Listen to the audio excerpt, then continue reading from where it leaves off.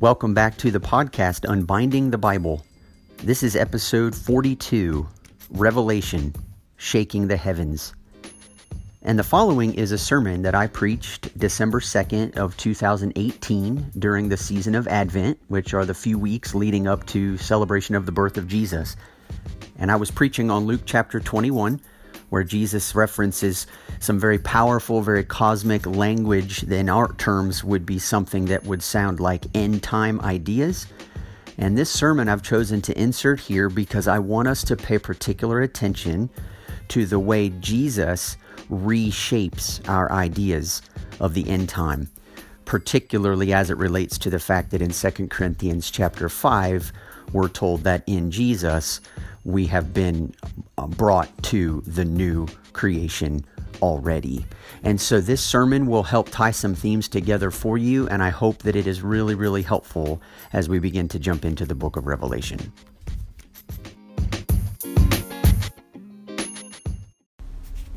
I know many of you are very eager for me to begin to actually address the text in the book of Revelation itself, and I promise you we will get there. But before we do, there is a topic that I think is really, really crucial for you to grasp in order to be able to understand most clearly what it is that we are reading in the book of Revelation, as well as some helpful questions we want to be asking as we read, so that our eyes are directed toward the very types of things that John is presenting us with. And one of the things that I realize needs to happen before we are most suited to that task is to recognize that when terms like the end or the last days or end times and those types of languages, we realize that when Jesus spoke about the future, he rarely spoke about it in isolation from the present.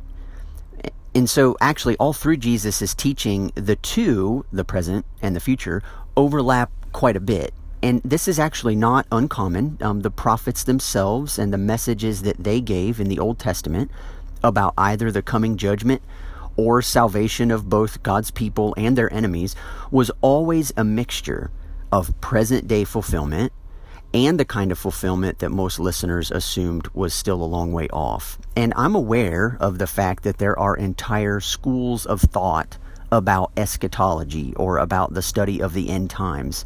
And there are some groups that think that the entirety of what Jesus was talking about in the first century has already happened in the first century. And then there are others who think that all of what Jesus was talking about is still yet future to even our day. And there are whole groups of people who find themselves firmly rooted in one of those two camps or some type of a mixture of the two. And so what I want to do today, without even touching the book of Revelation, I want to address Jesus talking about some of these end time ideas and allow what Jesus says in the context in which he says it to help reshape the way we think about the last days or the end times.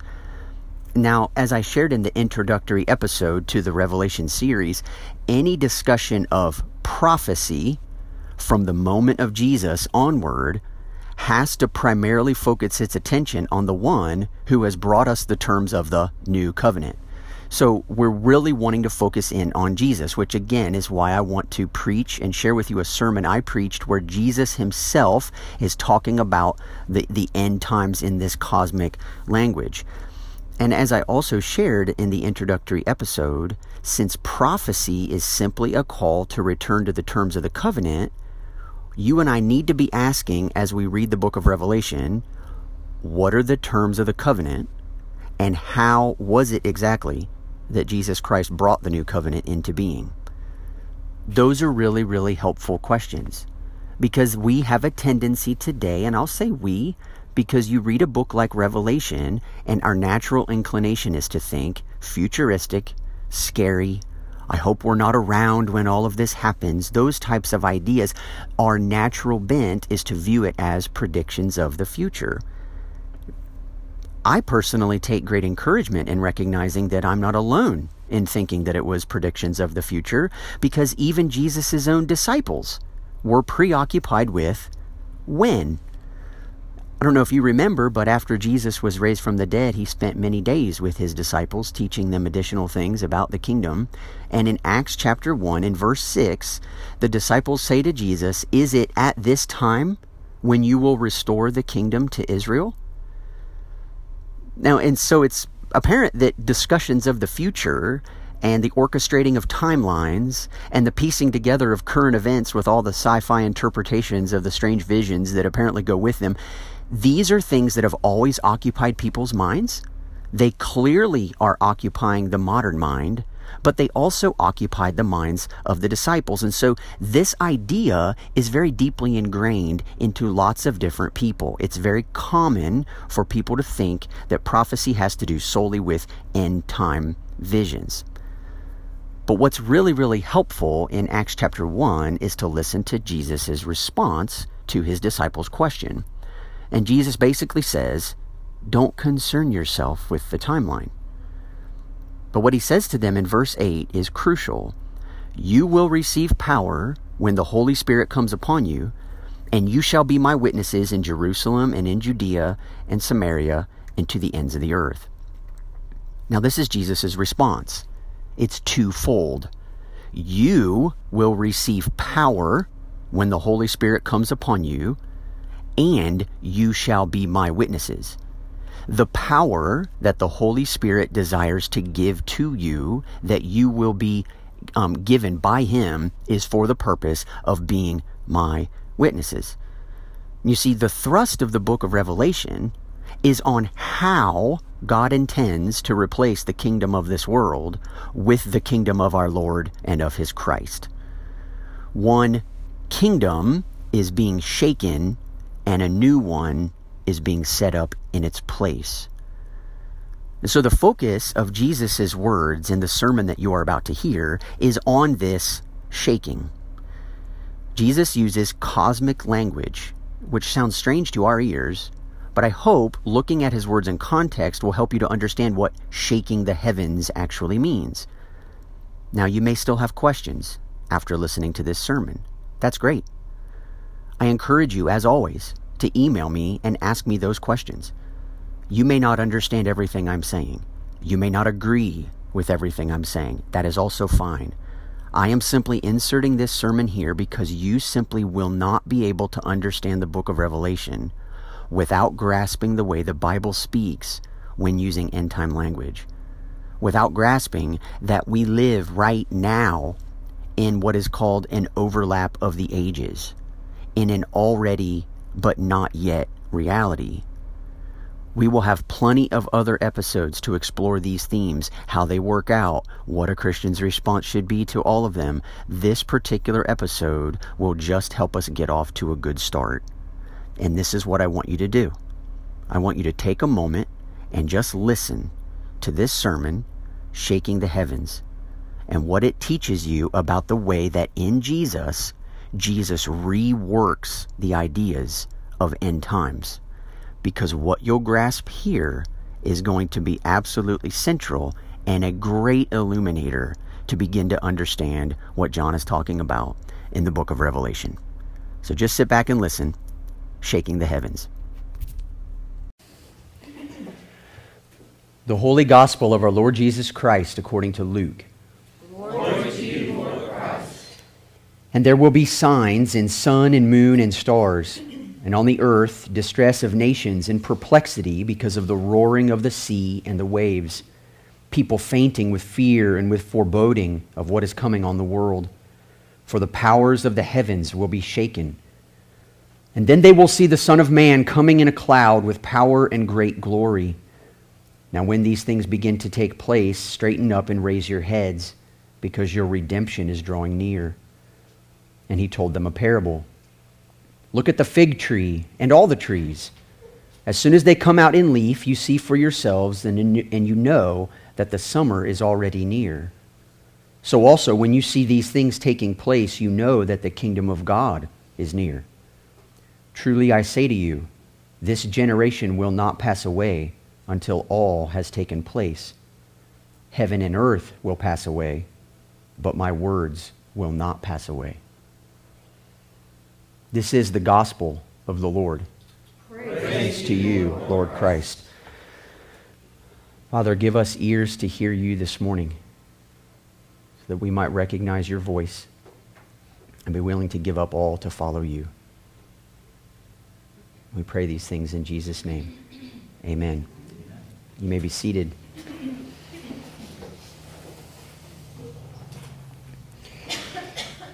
In the summer of 2015, our three kids participated in the Turnage Theater's children's production of the musical Annie, and they absolutely knocked it out of the park. It was beautifully done. And in 3 weeks' time, they went from not knowing a thing to learning all of their songs. They were each given a sing-along CD to bring home. And so, of course, our family has 3 of them, and there are literally 3 of them going on in different parts of the house where the kids are learning the lines to their songs, the lyrics to the music. Even Jessica and I got to know most of the songs. And if you've ever seen the film Annie, you might know some of the songs too. Maybe. It's a Hard Knock Life, Easy Street, and of course, Tomorrow. Now, I took my cues from Jessica this week, and I will not sing for you the song Tomorrow, but I will read it because it's pertinent to what we're talking about here. The sun will come out tomorrow. Bet your bottom dollar that tomorrow there'll be sun. Just thinking about tomorrow clears away the cobwebs and the sorrow till there's none. When I'm stuck with a day that's gray and lonely, I just stick out my chin and grin and say, oh, the sun will come out tomorrow. So you got to hang on till tomorrow, come what may. Tomorrow, tomorrow, I love you tomorrow. You're always a day away. Now it's so much better than if I would have sung it. Now, what may seem to be nothing more than a cute little children's song is actually something far more profound. Something the world of the Bible simply assumes, but many people today, even sometimes Christians, don't grasp. And it is this: heaven and the earth are connected. You see, here on earth, we take our cues from the heavens. The sun reigns in the heavens, and so when you see the heavens and you see the sun on the earth, you can know that tomorrow's going to be maybe a better day. Now, it's always been this way. As human beings, we were created to rule over the earth in the same way that the sun and moon were created to rule over the heavens. I'm not sure if your last time of reading through Genesis 1 you ever picked up on that, but the same verb is used to describe both what the sun and the moon do in the heavens and what human beings do on the earth. As Christians, one of our greatest prayers is that God's will would be carried out on earth as it is in heaven. We will say that prayer together later this morning. We pray such prayers because right now the earth is not following heaven's lead. And so Paul tells us in Ephesians 1 that Jesus has come to unite all things in himself, things in heaven and things on earth. Here on earth, we take our cues from the heavens. Orphan Annie's life on earth was uncertain, lonely, and sad. And she took great comfort in knowing that the one thing she could count on was that the sun would come out tomorrow. And that surety was only ever one day away. But today, you and I take our cues from the heavens as well. Lamentations 3 tells us that the steadfast love of the Lord never ceases. His mercies never come to an end. They are new every morning. What brings the morning? The rising of the sun in the heavens. Great is your faithfulness. Such promises get us out of bed each morning, for without them, our lives, like Annie's, would be uncertain, lonely, sad, or worse. So how would you handle the news that everything you've come to count on in this world was going to end? What would you hold on to if something as basic as the sun coming out each morning could no longer be counted on? Or think about it like this. Remember the feelings you experienced when Hurricane Florence was headed straight for us before she shifted course. Do Jesus' words in Luke 21 about nations in perplexity because of the roaring of the sea and the waves take on any new significance for you? In other words, what do you cling to when all that you know is threatened. This is the scene Jesus is describing in our gospel reading this morning from Luke 21. So if you have a Bible, and I would invite you this time, if no other Sunday, to actually pick one up, because we're going to be flipping all over it, and you're going to need to have fast thumbs and a bright mind, or get your phone out, right, and have a couple different tabs open, and then you can check it all out. What I want you to do this morning, though, is I want you to open it up to a few chapters before. I want you to open it up to Luke 19. Because context is everything, and we don't have the time for me to stand up here and read 3 chapters for our gospel reading, although maybe some Sunday we will, just for fun, because the context is crucial. I want you to see the context into which Jesus is giving us these words about there being signs in sun and moon and stars and these roaring of the seas. Jesus has just ridden into Jerusalem on a donkey, and as soon as he does, in Luke chapter 19, verse 42, we read this: Jesus is weeping over the city of Jerusalem. And here is what he says in the middle of this prayer that he cries out while he is weeping. Would that you, Jerusalem, even you, had known on this day the things that make for peace. The tragic irony of Jesus' cry is that the name Jerusalem, Yerushalom, actually means the shalom of God. That is what the name Jerusalem means. Shalom. It's a Hebrew word, and it just means the abundant flourishing that results when God, his human community, and his creation are in right relationship and intimate communion with one another. In a word, it means peace. But the city of Jerusalem, the city of God's shalom, the city of peace, is not a place of peace at all. Jerusalem, Jesus tells us 2 verses later, did not know the time of her visitation. They did not recognize God's shalom when they saw Jesus, and now found themselves actually getting in the way of God's peace instead of his means of spreading it. And so Jesus confronts their failure head on. He starts by entering their temple and driving out those selling in it, saying, "It is written, my house shall be a house of prayer, but you have made it a den of robbers." You see, Israel, all through the Old Testament, had turned God's blessings into a way of blessing themselves. And Jesus knows that nothing destroys God's shalom quicker than a self-serving agenda. He is the bringer of peace, and so he confronts everything that opposes it. And then at the beginning of chapter 21, which is our passage for this morning, if you want to flip to that, in response to some people admiring the beauty of the temple and drawing Jesus' attention to that beauty, Jesus says this to them: "As for these things that you see, the days will come when there will not be left here one stone upon another that will not be thrown down." And they asked him, "Teacher, when will these things be? And what will be the sign when these things are about to take place?" The rest of Luke chapter 21 is Jesus' answer to that question. He speaks of signs in sun, moon, and stars, and the nations of the earth in confusion because of the roaring of the sea and the waves. And then he goes on, "For the powers of the heavens will be shaken. And then they will see the Son of Man coming in a cloud with power and great glory. Now when these things begin to take place, straighten up and raise your heads, because your redemption is drawing near." The heavens are communicating something to the earth, and the earth needs to take notice. Jesus is actually referencing a handful of passages from Isaiah right here about the signs in the heavens from Isaiah 13, the shaking of the earth from Isaiah 19, and the wicked being like the tossing sea from Isaiah 57. Now, in Isaiah's context, those passages were directed toward the enemies of God, Babylon and Egypt primarily.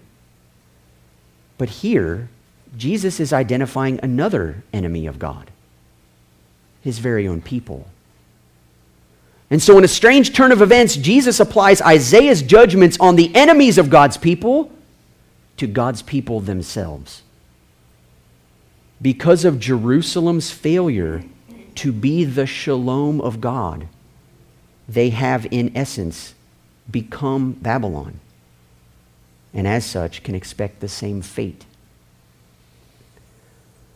Now, all this would be incredibly discouraging if it weren't for the fact that the Lord's ability to bless the world with his peace cannot and will not be thwarted by his unfaithful people. The heavens will still win the day, or as King would say if he were here, we win, right? For the Lord declared through Haggai the prophet, and I love reading the prophets, especially the ones that nobody knows about, because they're just these little golden chunks tucked away in places. I mean, how many of you have read the book of Haggai? Awesome, good. I see that one hand, good. Me too. Here's what he says through the prophet Haggai. For thus says the Lord of hosts, yet once more in a little while I will shake the heavens and the earth and the sea and the dry land. And I will shake all nations, so that the treasures of all nations shall come in, and I will fill this house with glory, says the Lord of hosts. The silver is mine and the gold is mine, declares the Lord of hosts. The latter glory of this house shall be greater than the former, says the Lord of hosts. And in this place I will give peace, declares the Lord of hosts. The house that the Lord is referring to is the temple. But in order for him to fill it with glory and bring real peace to it, Israel's version of the temple and the religious system they've made it into will need to be shaken. Okay, what in the world does that mean? I'm so glad you asked. Keep your finger where you have it and turn to Hebrews 12, because Hebrews straight up answers our question. Okay, maybe that's where I got the question, but whatever. You know what I'm talking about. The author is quoting Haggai chapter 2. Well, if nobody else reads Haggai, at least the New Testament authors do, and we can be thankful for that. But in Hebrews chapter 12, I want you to start with me in verse 25. The author says this, see that you do not refuse him who is speaking. For if they did not escape when they refused him who warned them on earth, much less will we escape if we reject him who warns from heaven. At that time his voice shook the earth, but now he has promised, yet once more, this is Haggai chapter 2, yet once more I will shake not only the earth, but also the heavens. This phrase, yet once more, indicates the removal of things that are shaken. That is, you ready? Things that have been made, in order that the things that cannot be shaken may remain. So the author gives us exactly what he's talking about when he says the things that can be shaken, that is, the things that have been made. This shaking is precisely what Jesus is describing in Luke 21. The removal of things that have been made. Structures, religious systems, riches, personal agendas, selfish ambitions, self-righteous attitudes, human arrogance, and pride. Jesus' coming is going to shake all of it and bring it all to an end. Okay, but what does all of that have to do with Advent? Aren't we awaiting the coming of Jesus? What does all this have to do with his second coming? Well, look with me, if you would, at Luke 21:32.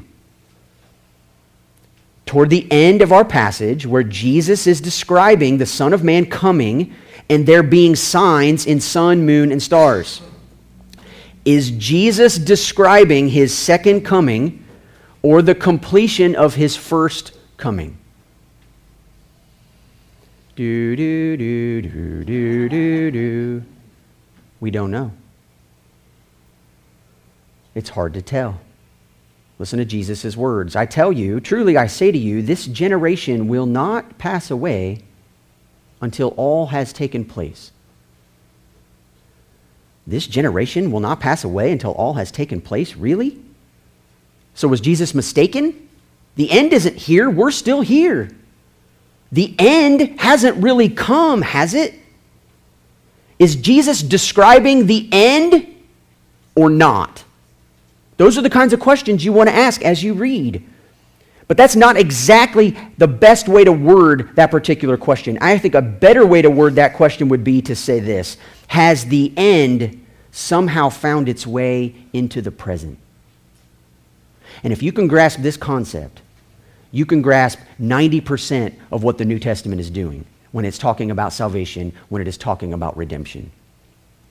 The answer to the question, has the end somehow found its way into the present, is given with a resounding yes.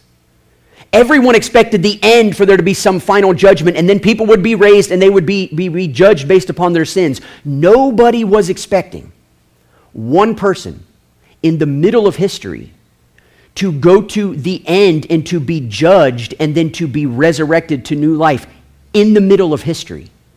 From the point of Jesus' death, burial, and resurrection onward, we've entered into something new. We've entered into the end. It's what the New Testament authors will repeatedly refer to as the last days. Do you know why they call it the last days? Because the end has already started. And it started with the resurrection of Jesus, the first fruits of all of those who will be raised with him. The end has found its way into the present. Do you remember Luke 21, 6 and 7? It's the question that Jesus' answer for the rest of the chapter. He's giving an answer to this question. Teacher, when will these things be, and what will be the sign when these things are about to take place? Well, if you read the first 5 verses of chapter 21, you would know that these things refer to Jesus foretelling that Jerusalem's temple was going to be annihilated. These people are saying, look at these beautiful stones, look at this beautiful building. He said, not one stone's going to be left upon another. It's all going to be crushed. This actually happened in 70 AD, a mere 40 years after Jesus left the earth. And you can be pretty certain that there were many, many people alive at the time of Jesus who were still alive to witness this event happen 40 years later. So then what is Jesus describing? And what relevance does it have for you and for me? What Jesus is describing is the end or the transformation of the present world order and the establishing of his eternal kingdom. The old has passed away, Paul tells us. Behold, the new has come. 2 Corinthians 5:17. The new heavens and the earth, i.e. the new creation that Isaiah foretold, have, in a very real sense, already begun. And they've come about through the Son of Man, Jesus himself. Or to quote the first half of 2 Corinthians 5:17, what does Paul say? Therefore, if anyone is in Christ, finish it, he is a new creation. What? The end has already started? Yes, it has. And Christ is the one who cannot be shaken. And as such, all those united with Christ find that they too will be able to stand on the final day. Therefore, let us be grateful, Hebrews 12 continues, for receiving a kingdom that cannot be shaken. And thus let us offer to God acceptable worship with reverence and awe.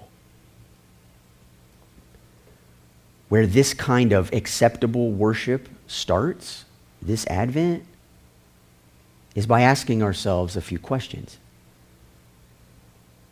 Are there things in my life that I am holding on to that can be shaken? The Jews were confident that because they had the temple, they had God, and all the blessings that came with that, regardless of how they lived. They were wrong. And Jesus had to expose many areas of their lives that were built on the wrong foundation in order to bring about their redemption. You see, the Jews thought their redemption was in their temple. But what they failed to realize was that what made their temple special was that the presence of God was there. As long as you have the presence of God, you have His blessings. He brought about a destruction of their temple, but He tells them, when you see these things happen, raise your heads and look up high because your redemption is drawing near. The destruction of all that you thought was good in this world doesn't mean I will not save you. It means your salvation comes apart from that. And that's exactly what the gospel tells us. And He may very well need to bring about what to you may feel like events that signal the end of your world in order to bring about your redemption. Judgment begins, Peter tells us, with the household of God, because God wants to purify His own people most of all. So don't run away from His discipline. Don't get defensive when your sin and selfishness is pointed out to you. Because when it looks like everything you know and all you've ever held on to are being taken away, it is at that time that you are to make yourself ready for your redemption. For the Lord is at work. He who calls you is faithful. He will surely do it. Amen. One final thing I would like to add about the shaking of the heavens and the shaking of kingdoms is that this idea, particularly rooted in Jesus, applies both to personal kingdoms and to nations' kingdoms. And Revelation will do a beautiful job of bringing both to bear on our lives. But I felt after re-listening to that sermon myself and realizing that I chose to apply it mostly to the personal kingdoms that people find themselves needing to deal with in their own personal lives, these themes also surface in nations and in systems and in things on a much bigger scale than individuals that will also need to be addressed as the kingdom of God relates with them. And so we will again have time in future episodes to look at those in more detail, but I wanted to help you make that connection first here. So that's all the time we have for this week's episode. Thank you again for tuning in. I'm very encouraged by all of that. Got a new review and a rating this week from a person who's just listening in, and that's always an encouragement. So please give me a rating, give me a review. That helps other listeners just like you find the podcast. I think I need to get a few more reviews on Apple Podcasts before it'll begin to pop up a little more on Google searches. So if you're listening in, please write me a review. Encourage a friend to do the same. If you have questions, particularly after this episode or any episode, you can email me at unbindingthebible@gmail.com. I'd love to hear from you. Until then, talk to you soon.